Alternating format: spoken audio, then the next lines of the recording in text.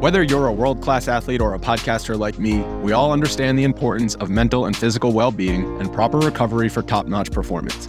That's why I'm excited that Unified Healing is sponsoring podcasts on the Blue Wire Network. Unified Healing is a new and super innovative global network of wellness centers powered by Energy Enhancement System, or EE System. If you haven't heard of the EE System yet, then you'll want to listen up. This technology promotes wellness, deep relaxation, purification, and rejuvenation. Wherever you are across the globe, access to a center is easy and affordable. Interested in experiencing the EE System technology for yourself? Go to unifiedhealing.com/bluewire to learn more and find a center near you. That's unified, UNIFYD, healing.com/bluewire. No material or testimonials on the Unified Healing website are intended to be viewed as medical advice or a substitute for professional medical advice, diagnosis, or treatment. Always seek the advice of your physician or other qualified healthcare provider with any questions you may have regarding a medical condition or treatment and before undertaking a new healthcare regimen, including EE System.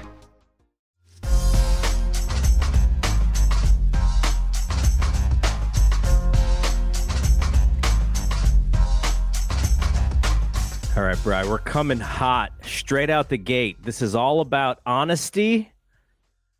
This is your true self, your true basketball takes. I want to hear. Warriors come out of this game. They win. They tie the series at 2. 5 minutes left in this game.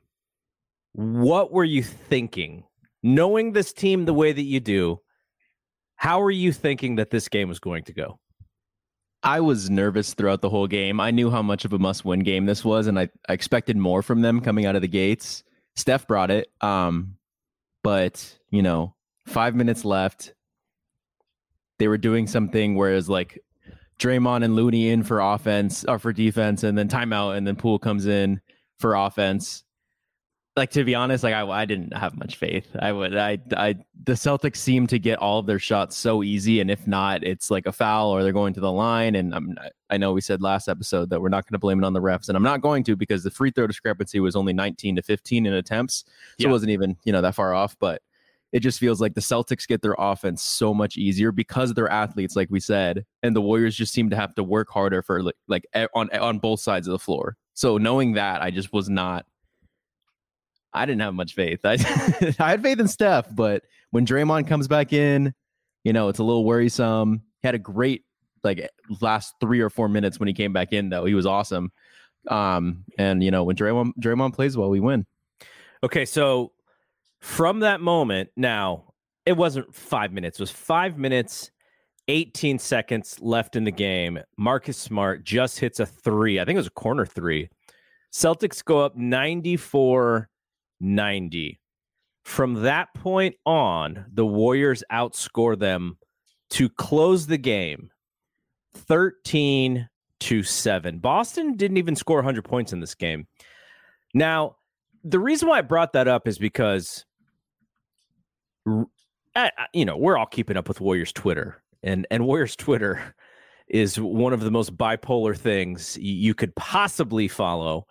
I get it. Like, we live and die with this basketball team just as a fan, but the going from this team sucks, fire everybody, Steve Kerr can't coach to save his life, to I can't believe we're 2-2 going game 5 in the finals. Life is great. Like the variation is so ridiculous.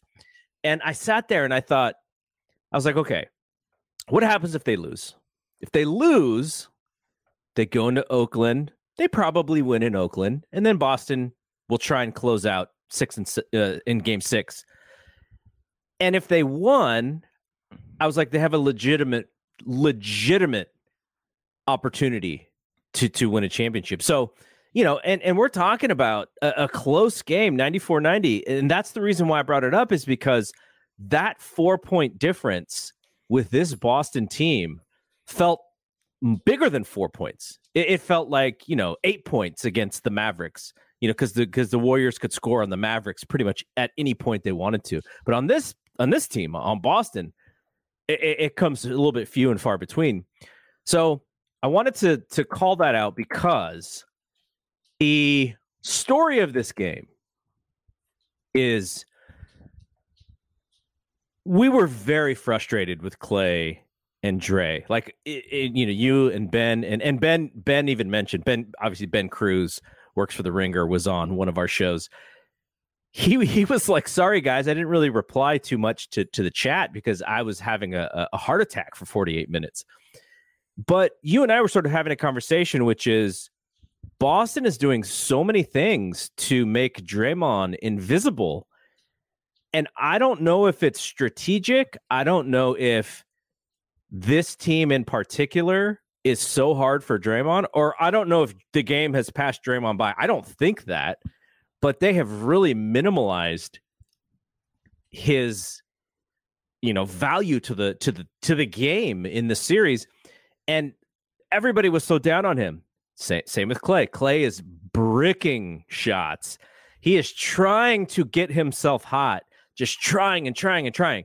And it's just not happening. But the one thing that he kept doing that I was like, gosh, this guy just wants to perform so bad. He would miss a shot. He would come back on defense and he'd do this clap.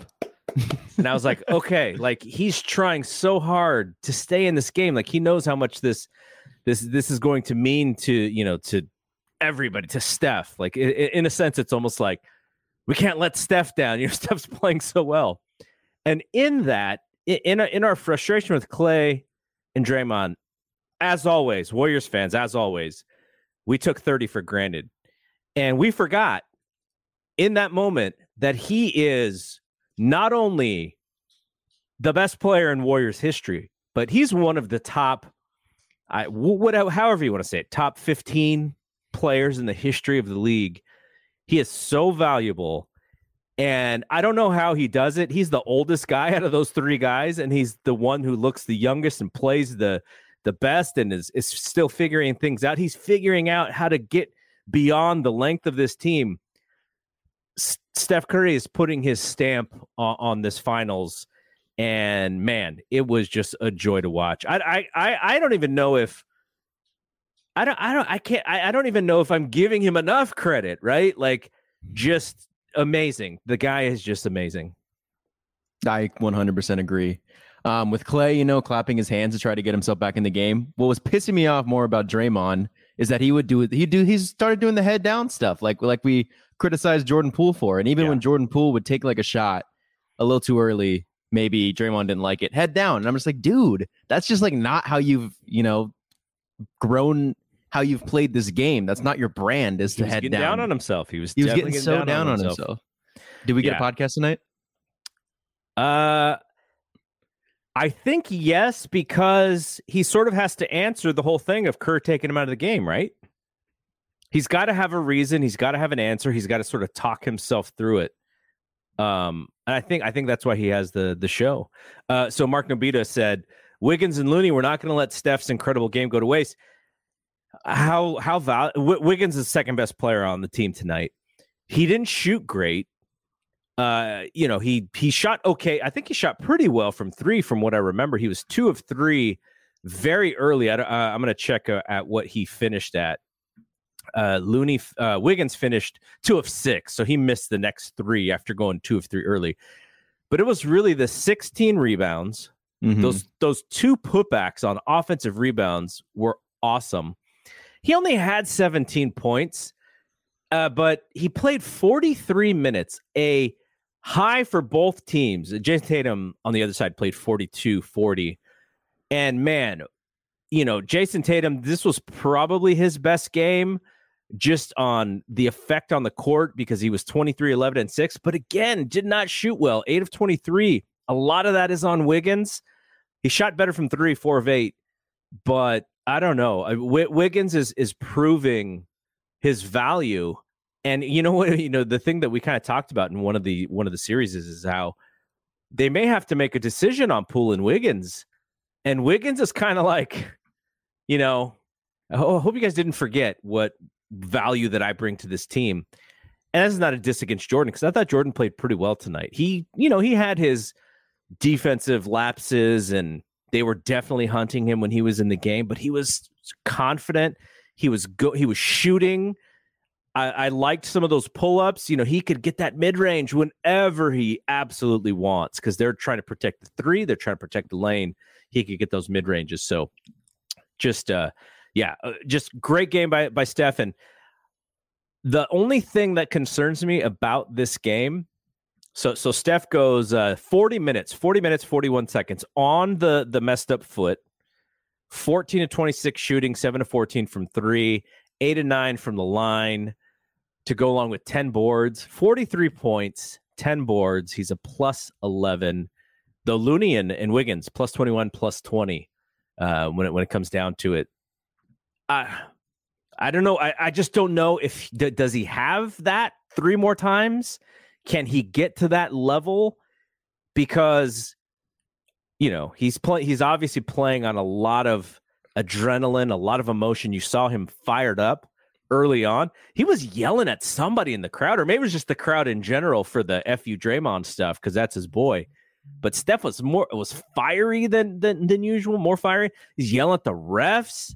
He's pumping his fists like very early on. It was a little, we're not used to that from him. We're used to that late in the game where he lets his emotions out. But yeah, I just hope that, he's got 3 more in him. And if he's got 3 more in him, I think the Warriors are in all 3 games if it goes to 7.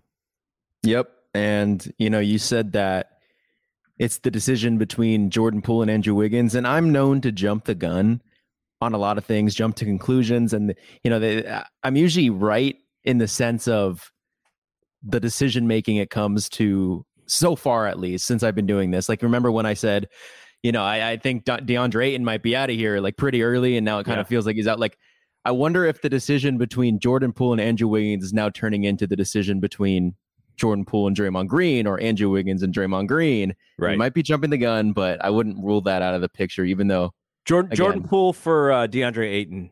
Who straight up? Who says that? But yeah, amazing Steph game. Can he do it for 3 more games? I hope so. I genuinely think that the Celtics have the better team. I just think that we have the best player by far. So 2015. We mentioned in the beginning of this series that experience should matter. It should count. And in the first 3 games, it didn't really matter that much, at least as far as my eyes could see. But it really mattered in this game because the Warriors got that little bit of lead. They finally overcame the fourth quarter curse that Boston has on them, which they have on Boston in the third quarter for whatever reason. And Steph had the ball, and it was like, okay, we're up. They're missing threes. We got this. This is what we do. And I think it was the first time all series that I thought, yeah, this is kind of that gold-blooded, right? The championship blood, the experience, the 3 rings, the guys who have been here before. This is the first time I felt that all series long. And it was going to take the crazy game in Boston with, the loud, crazy loud fans and, the yelling at Draymond. And unfortunately for Draymond, I don't know. He didn't answer that bell. I'm sure he's going to get at least for the most part, he'll get the cheers at Chase, maybe unless he plays bad. I know. Jeez. But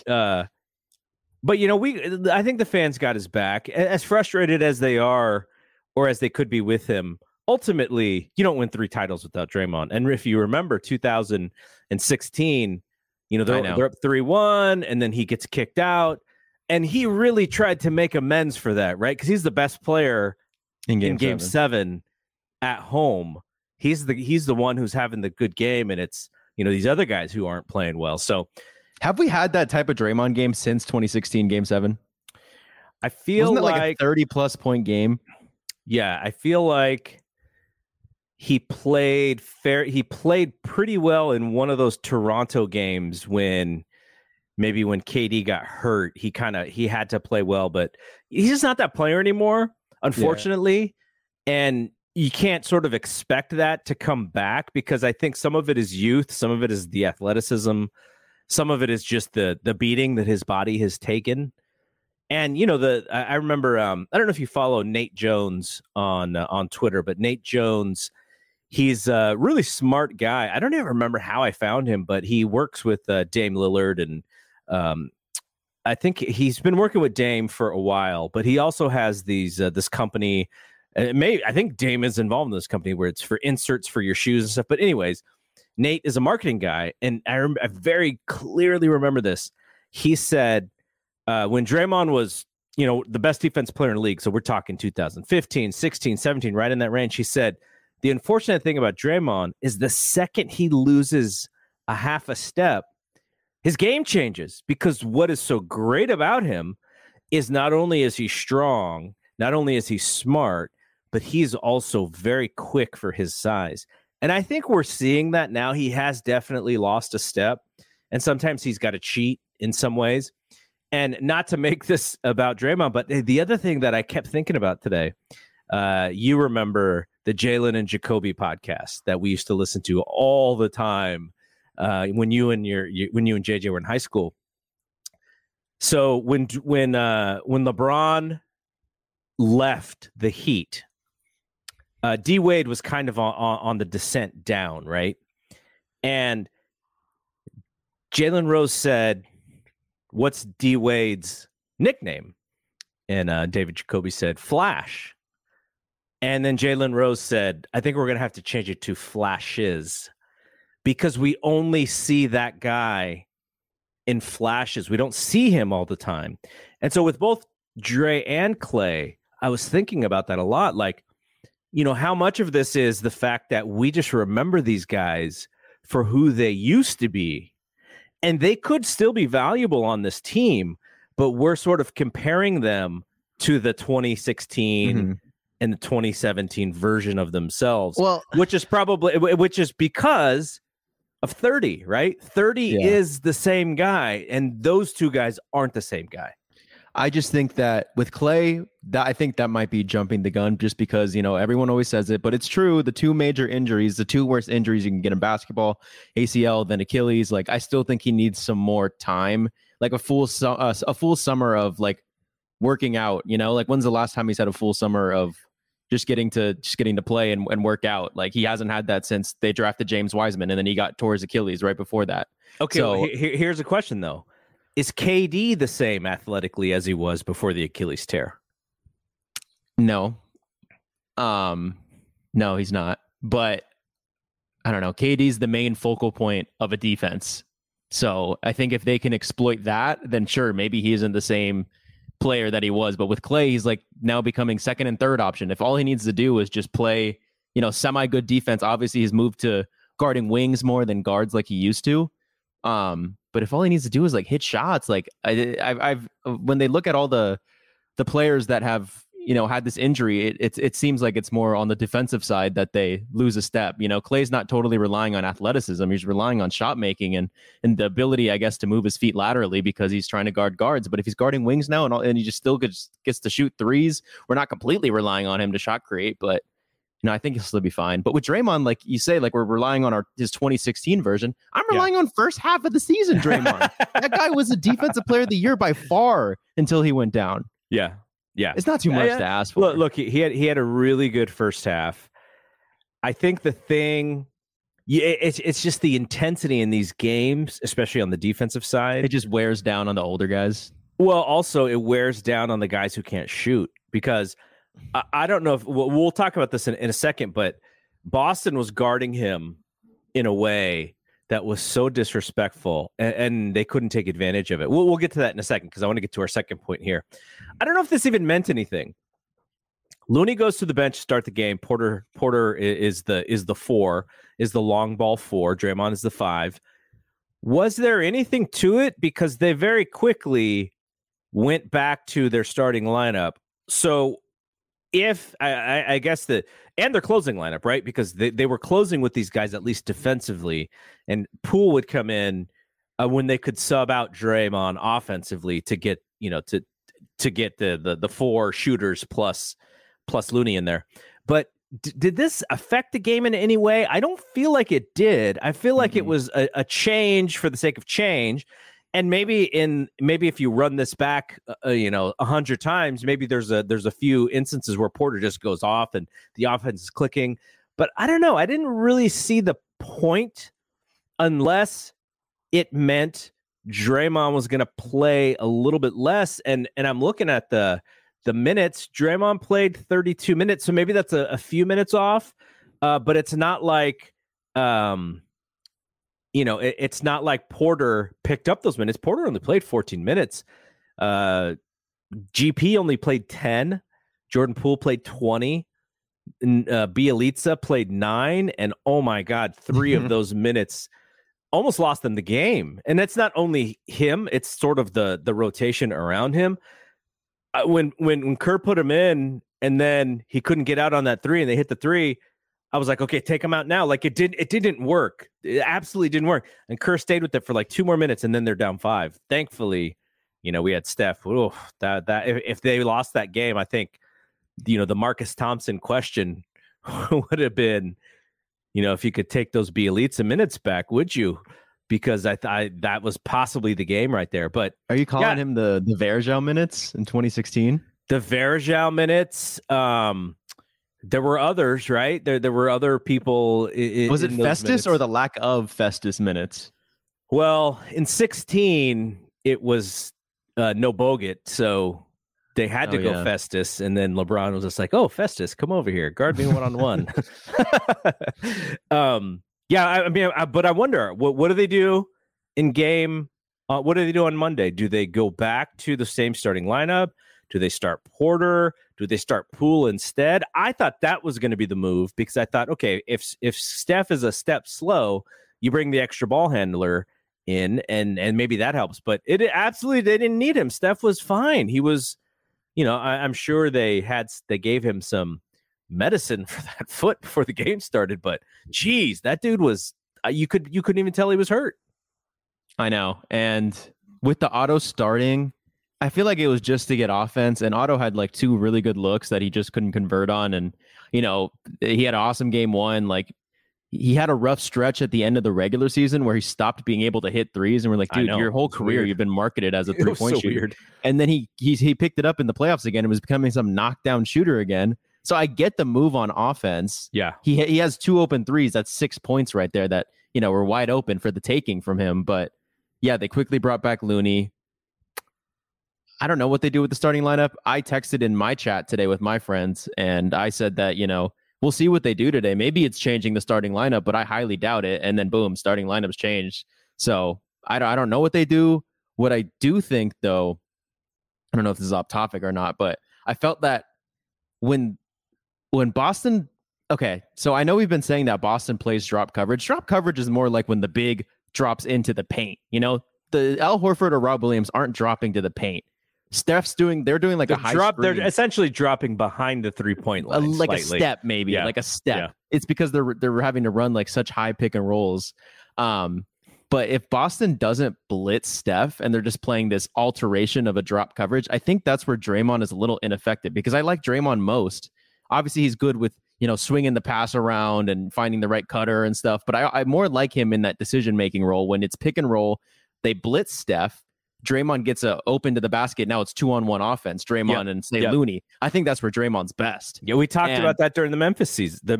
Yeah, like, totally. That's exactly what we wanted to see them do. And Boston, because Steph had 40, they started blitzing him at the end, and then Draymond becomes effective because he gets that 2-on-1 situation. I still think he was hesitant to shoot even a layup, but he was able to find Looney, and I think he had another good offensive rebound play. But we'll see. Because I could see this, I don't know, man. Steph just keeps going off. Are you just going to keep letting this guy go off and, hope you replicate that same offense? And on the Celtics side? You know what? If this game was at Chase and the crowd was a little different, because we know the crowd can affect referees and sort of their anticipation to stuff. Steph would have got at least 2 or 3 and ones on the 3-pointers. And he would have probably been he went 8 of 9 from free throws, and a lot of that was late. He would have put up 50 in Chase in the same game in the same plays just because of the hometown crowd. You get the home whistle, and so I think that bodes well for Monday because if he comes out to play and he looks like he is a man possessed, I think they're going to get a good whistle on Monday. So, and what I will say about the Celtics, though, is I think you mentioned it with, experience. Should experience matter? Tonight it mattered. I think experience matters where, Tatum's feeling it, right? And those shots where it's like, okay, the Celtics just made this really big defensive play. If they get it in transition, that's just a killer, right? Like, those specific shots where some shots mean more than the other, regardless of the score, just because you got the crowd momentum and you're at home. Yeah. I feel like Jaylen Brown sometimes just decides to just try to bully his way in and just loses the handle. Boom, turnover. That's lack of experience from him. Marcus Smart on the same direction just chucks up threes when they have that advantage. It's like, they sometimes don't know how to feed the hot hand, which might not go well in their favor. It's a great point. I told you that the last game, I thought it was a winnable game because certain things happened that I'm sure Boston fans didn't necessarily want to see. Marcus Smart, he hit a couple big threes, right? But what about the ones that he missed? He was 3 of 9 tonight. He was a -17. Jaylen Brown, like you said, there were a couple turnovers, but when I look at the box, he only had 2. You know how many Jason Tatum had? No, I don't. He had 6 turnovers tonight. So Boston had 15. The Warriors had a good share of their own. They had 16 turnovers, and Steph had 5 of those. Yeah, 5. Okay. So yeah, I think I definitely understand that. Something else that is such an interesting stat. So Derek White was 3 of 5 from 3, and he was 1 of 7 from 2, which is kind of weird. It's just like a weird stat. But Jason Tatum 4 of 8 from 3, and he's 4 of 15 from 2, and 3 of 5 from the line. So I don't even know, I don't know enough. I didn't watch enough Celtics. I know when I'm watching the Warriors against the Celtics, my feeling is when Jason Tatum settles for a fadeaway, even when he makes them, I'm like, okay, I can live with that. The thing that's so hard is when he uses that long stride to get close, and he's got these very creative ways to score. That's when I'm like, this guy's unguardable. Jaylen Brown is not as talented, and so he doesn't have all of those different ways, and he's not as long. But I feel less comfortable with him putting his shoulder into somebody and getting to the hole. I just think he's going to score every time, and he doesn't. But still, he was the 9 of 19 shooting versus Tatum's 8 of 23. I still feel like he's the guy that hurts the Warriors the most, just because he can get a bucket. He can get a hard 2 when the defense is perfect. He can just, because he's so physical. So he's still the guy that I fear the most, even as talented as Tatum is. Well, because you look at it, I think Tatum's best games were games 2 and 4, and that's the only 2 the Warriors have won out of the 4. So you might be onto something. Robert Ramos checking in. He was on baby duty tonight. He's got a very young. I guess she's not a newborn anymore, but she's infant. I guess she's several months old. She was born during the football season, so maybe she is more than a few months old. So the other thing that the Warriors had a short bench today. They played 1, 2, 3, 4, 5, 6, 7, 8. Okay, they did play 9 players, but Peyton and Bielitsa only played 9 minutes each. Noah Iguodala. And we were talking about this earlier. They're no not Kuminga, playing, no Moody. And if there was a game to try them, maybe if the game had gotten a little bit, what was the largest differential in points in this game? What was Boston's biggest lead? It didn't feel like it was very large. I don't know how to look this up either. Yeah, I wish this stuff was easier to find. Let's see. Can I see it? Okay, so the Lead changed 11 times, and there was 10 ties, but it doesn't tell me. It feels like it was around like 8-11 is what I would guess. Yeah. So I don't know. Do you know the Warriors won the second half 58-43? Did it feel like a 15-point? Mm-hmm. It didn't feel like that, huh? A lot of that was the late free throws. Yeah. But okay, so my next point here is technically my last point. So late in the game, Kerr sits Draymond for offense, and Boston treated him like the Warriors treated Tony Allen in 2015. They didn't guard him, and there were moments where he was like just in the way on offense because there was no defensive player near him, and so he was just like, where do I go? Like, I don't know what to do here. And unfortunately for Draymond, I think that really messed with him.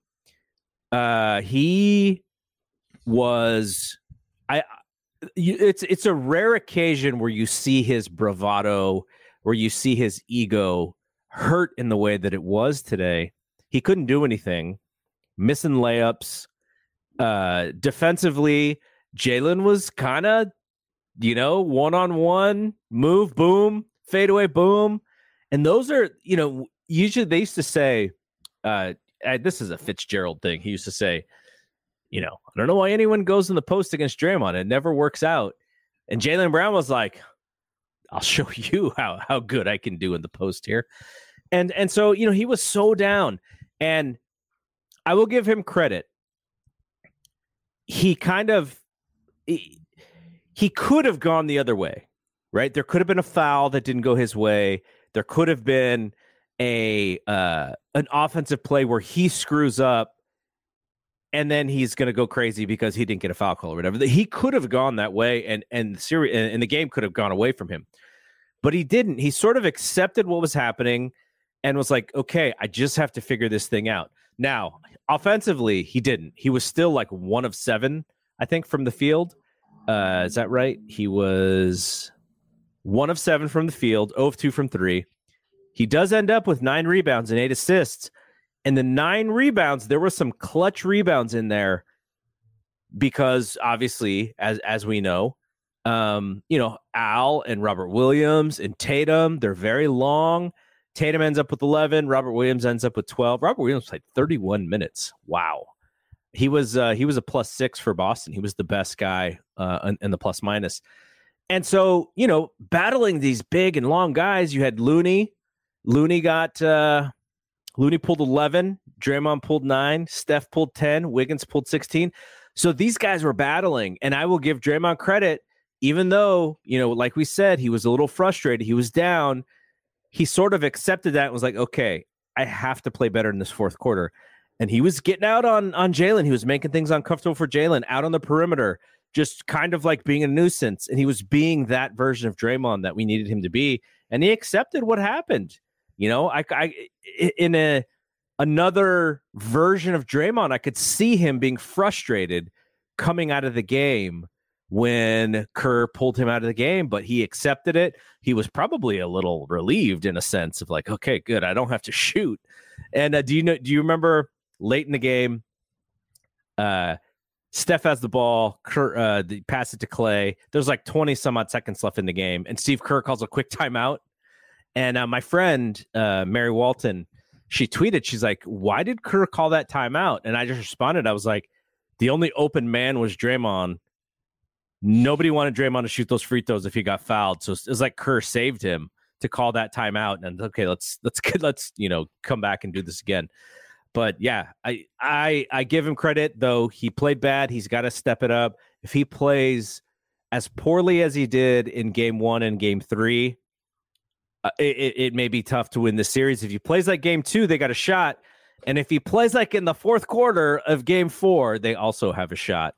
What did you think about how Kerr handled Draymond late? I think it was the right call. I hope Draymond, I think Mark Jackson was saying on the broadcast that if Draymond does his podcast, he's going to address it and he's going to say, if I was coaching, I would have taken myself out too. That kind of cliche BS, but he's also Yeah, Mr. Self-Aware, we know. Oh, right. We mentioned that, but he's also honest in a sense to where he's not going to say he played great if he didn't believe he played great. And look, there is something to that. Now we kind of made fun of him, his self-awareness last show, but there is something to being able to look yourself in the mirror and go, okay, I didn't play well, because, and not just for the media, right? And I think what you're saying is some of it is he's doing it for the media so that they know that he knows, but some of it is also you got to look in the mirror and accept it and go, okay, now how do I fix that? And he didn't fix that for 3 quarters. Some of, the coaching, maybe it's the coaching. Maybe we'll see a great story from Kawakami about how, Kerr had a heart-to-heart with Dre, or whatever it is, but that was the right move. And it helped him play better. So I don't know if that was the intention, but it also helped him play better. Yeah, and I would rather have a self-aware player like Draymond who understands when he has bad games than say like Kelly Oubre Jr. on the Warriors probably looked himself in the mirror after every game and thought he was the best player on this team. Like, yeah, that guy would just shoot like he was Stephen Curry. But I would rather have the more self-aware guy. But no, that was my issue. Can we get to a point where we don't have to, be apologetic for playing bad? Like, can we just finally, have a game 2, have just play well quarter of this game, just play well, dude. Like, yeah. And I'm gonna keep tacking on to. I think I'm right that Draymond's still a good connected playmaker. When they swing it to him and he swings it over, finds the open cutter, that's all great and dandy. But if they don't blitz Steph, I do feel like he's not as effective.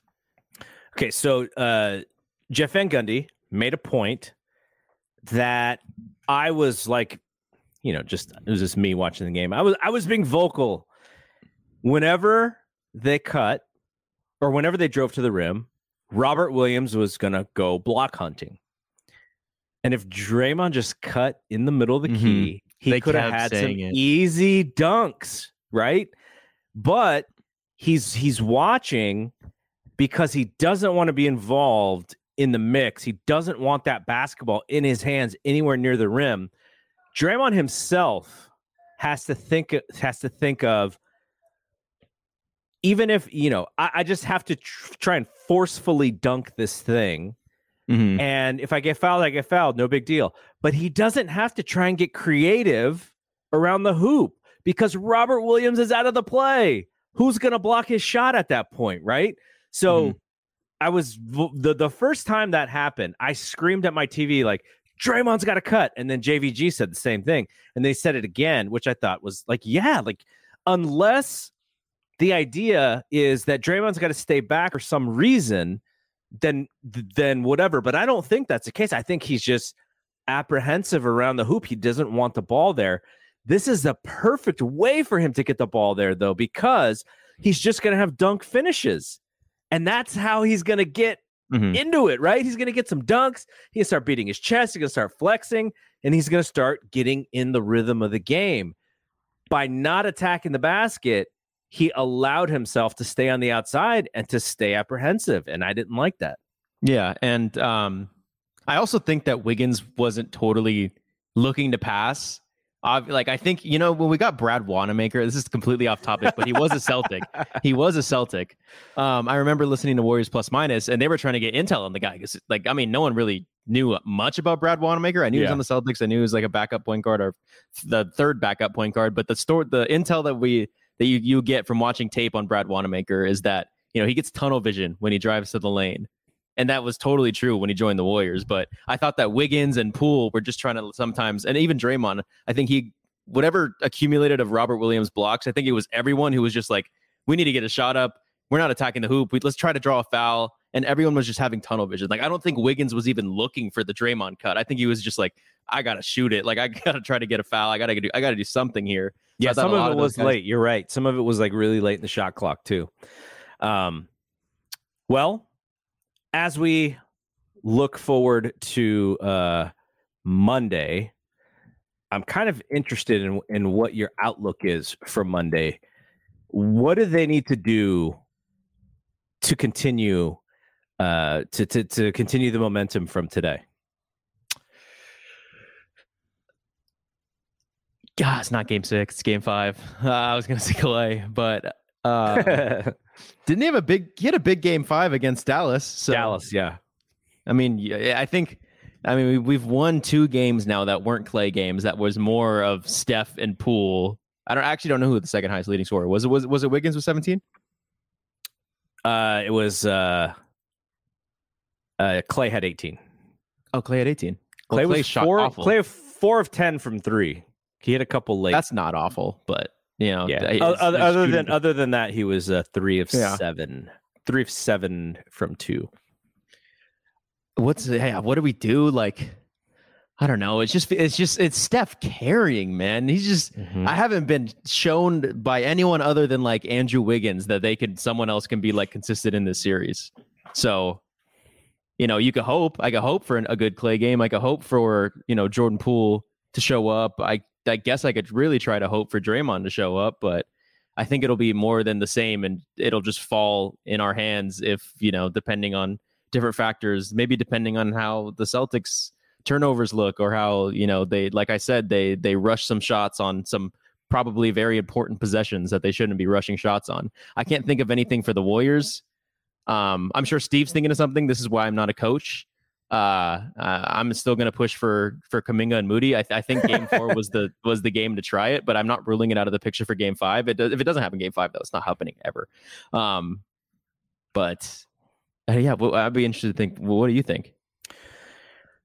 I think Draymond needs to have a little bit of a come to Jesus meeting with himself. He is not going to be effective as this really passive player. He can look at the box score and say, oh man, 7 shots, I missed 6. They weren't good shots. That's the problem. He can do so many more things if he trusts his offensive game. If he sees himself coming downhill, he's got a floater. It's not the most beautiful floater in the world, but it goes in.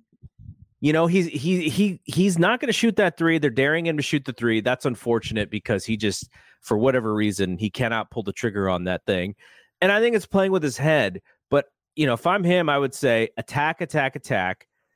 If you got to shoot, 3 or 4 runners, like shoot them, because what's going to happen is, as Draymond has the ball, they're going to be looking for him to pass. And I think he's going to see some lanes that he wouldn't necessarily see just because of the way the Celtics are playing him. And if he's just aggressive, he may get a foul call. If he tries to put somebody into the rim, he may get a foul call. But if he's going to try and lay it up and, he's going to try and bounce into contact, that's exactly what they're watching for, because they don't think that he can get there. He just needs to play the game straight. He's not going to be able to attack Robert Williams. We know that. But what he could do is he could get Robert Williams to notice him, and he could get far enough in the lane and get creative around the bucket and then find an open shooter. That's what he's good at. But he's not willing to get that far. He's so scared to get in the middle. He's passing it before he's even making the defense react. So I think that's number 1. Number 2, I think we need a good Jordan Poole game. We had the B- to B Jordan Poole game today. 6 of 13 from shooting, only 2 of 7 from 3. But at least he was confident. This is the game for him to get comfortable, for him to get confident. It's at home. There should be some a momentum high off of this game. I think he's really got to attack, because even if he misses, right, there's nobody else to attack other than him and Steph in some of these situations. We know what Clay's going to do. Clay's going to hunt for his shot. But if Clay attacks, it's almost like they're just willing. They're like, okay, you attack, because you're going to spin yourself into some fadeaway that's a really hard shot no matter what. And ultimately, it's going to be Steph's game. I think he's going to he may not have to play this well, but I think he's going to have to pretty much be the this is usage rate Steph, right? We're not used to seeing usage rate Steph in this way. He's got the ball all the time. They're running so many pick and rolls. You would think that, maybe he's going to be tired, but they got a couple of days off here. So, there's 2 days off. He can, I think he's, they always talk about his conditioning. So I just think if this team thinks that Steph's going to save their butt every time, we might be looking at 3-2 going to the other court. This is a must-win game, though. We talked about this in the beginning. My biggest fear was them splitting their first 2 home games because I really wondered if they could win one in Boston, and thankfully they did. Now they get the home court back. Game 5 is must win. They have to attack this game like it's must win. And it's there were some leaky things about them in Game 3. I don't know if they filled those holes, but at least they got the performances they needed. They desperately need Game 5 because you have to give yourself a shot to come back in Game 7. That is what you're ultimately playing for, and you get there by making sure you win Game 5. I got Warriors Game 5. I think on the BAM pod I try to be objective. So I said that Celtics Game 3, Warriors Game 4, Warriors Game 5, Celtics Game 6, Warriors Game 7. So I do have the Celtics winning in Game 6, which could be trouble. But, like you said, I wonder if there's a way that you could pull Robert Williams out of the paint. Is there a way that we can get like Jordan Poole to go pick and roll, get Rob and just dart to the corner, make Rob guard him there, and then Steph just tries to do something there? I don't know. That's a thought, but I'm sure it's not that easy because they do these like quick off-ball switches. You know who could do it? Draymond. Well, you get Steph and Looney at the top, pick and roll, and so Robert Williams has to come out on Steph, and you get some Jonathan Kuminga back cuts to the rim. That's how you do it. Oh yeah, I keep saying that. I'm with it too. You said something. Oh, I think it would have been a Jordan Poole B+ game had he not gotten his 3rd foul before the half ended because he was kind of on a roll there. He almost played good defense too. Almost played good defense on that play. It was a step behind. Yeah. But I think he was bound for a couple more points had he stayed in. I think we would have gotten a B+. So let's hope that he's fired up for Game 5. I didn't hate that foul at all because he finally stuck his butt in there and tried to cut off a drive. I was so happy just to he did it. And now he's going to do it again. Okay, one more thing before we get out of here. I wanted to point out, we're talking about Clay's offense.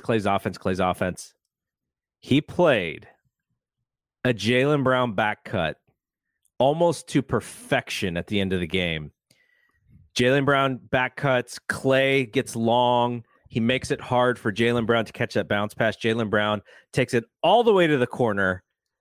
And for whatever reason, I think it was because he didn't know if he could save it or not, but he saves it, and maybe his momentum is falling a little bit, and he brings it up and he just drops it out of bounds. And I don't even think Clay touched that ball, but that was great to see because when I saw Jaylen Brown make that cut, my first instinct was, that's a dunk. And then when I saw Clay catch up to him, and I don't know if he even deflected the ball, but he made it really hard for Jaylen Brown to catch. I was like, wow, Clay's instinct on that play was perfect. And it's kind of one of the things that the box score is not really going to tell you. And if you're not really watching for that kind of stuff, it's probably a play that gets a little bit, it's just not as. It's not a play that fans are going to go like, oh, that was a great play. It's just a little It's just underwhelming to, I think, the majority of the fan base. Like, oh yeah, Jaylen Brown just dropped the ball out of bounds. No, Clay made him work on that play. These guys are tired. It's late in the game. I thought that's a really great play.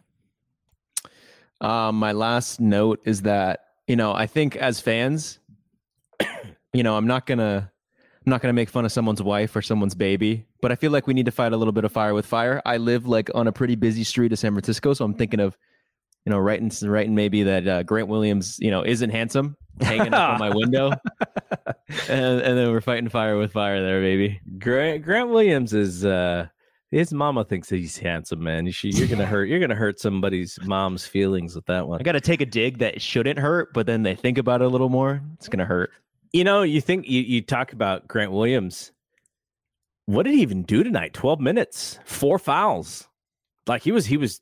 I know a lot of people thought he played well in game 3, and I guess to an extent he did, even though it was that lineup he was in, that double Williams lineup. That's kind of the one that started doing really well. So I think a lot of people put that to him being in there. But it was just Rob Williams is awesome. But the Williams connection tonight wasn't completely there. I wonder what Bill's going to say, because he was like ready to, go all in on Grant Williams.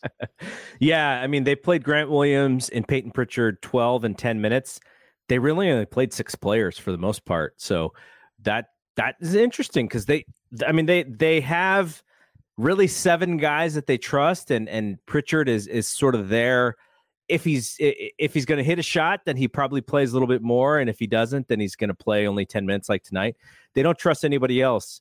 That is one thing I think you can kind of look for a little bit, is kind of how, if Grant Williams plays well, it is probably going to be a pretty good game for them, because otherwise they just overplay their top 6 guys. And they can't play Tice. The Warriors will just salivate every time Tice comes in the game. Yeah. All right. The BAM Pods, you guys, when's the next podcast? We're doing a podcast every 2 games. We used to do, for the playoffs started, like we can't do like after every game. I don't know why. Yeah. I don't know. We can't do it. But we were doing like a preview pod for the upcoming series. So like conference finals, we did a preview pod, and then we do like a mid-round check-in after both series have had their game 3s, and then we'll do a recap. For this one, we've been doing every 2 games. So we've already done a preview, and then we've done a mid check-in after the second game, and then we're going to do one after this game. So probably like this tomorrow weekend or the next day. Yeah. All right. So we will not be back on Monday, because I know you want to kind of go check out. We'll see. I'll probably only do it if I get like a couple people to come over. So I'll let you know. But it's Monday, Thursday, and Sunday, I believe, from here on out. So those are the next 3 games. Essentially one more week of basketball, and the season is over. It's been a pretty insane season. This podcast was only really born during the playoffs. I didn't even think about really doing anything until the Warriors were in the playoffs. So BSPN and all that. And I was like, we can do some Warrior stuff. So, after the finals is over, I will probably do like maybe once a week or something, but not as often. We need to get some people to talk to, though. We need to get some like writers. We need to get some people close to the team on the show. But all right, so that is it from here. It would have been a lot different story from us if they didn't pull this out, but Steph did not let them lose. He was amazing. Warriors win 107-97, heading for game 5 on Monday in San Francisco. For Bry, I'm Double G. We'll see you when we see you. Peace out.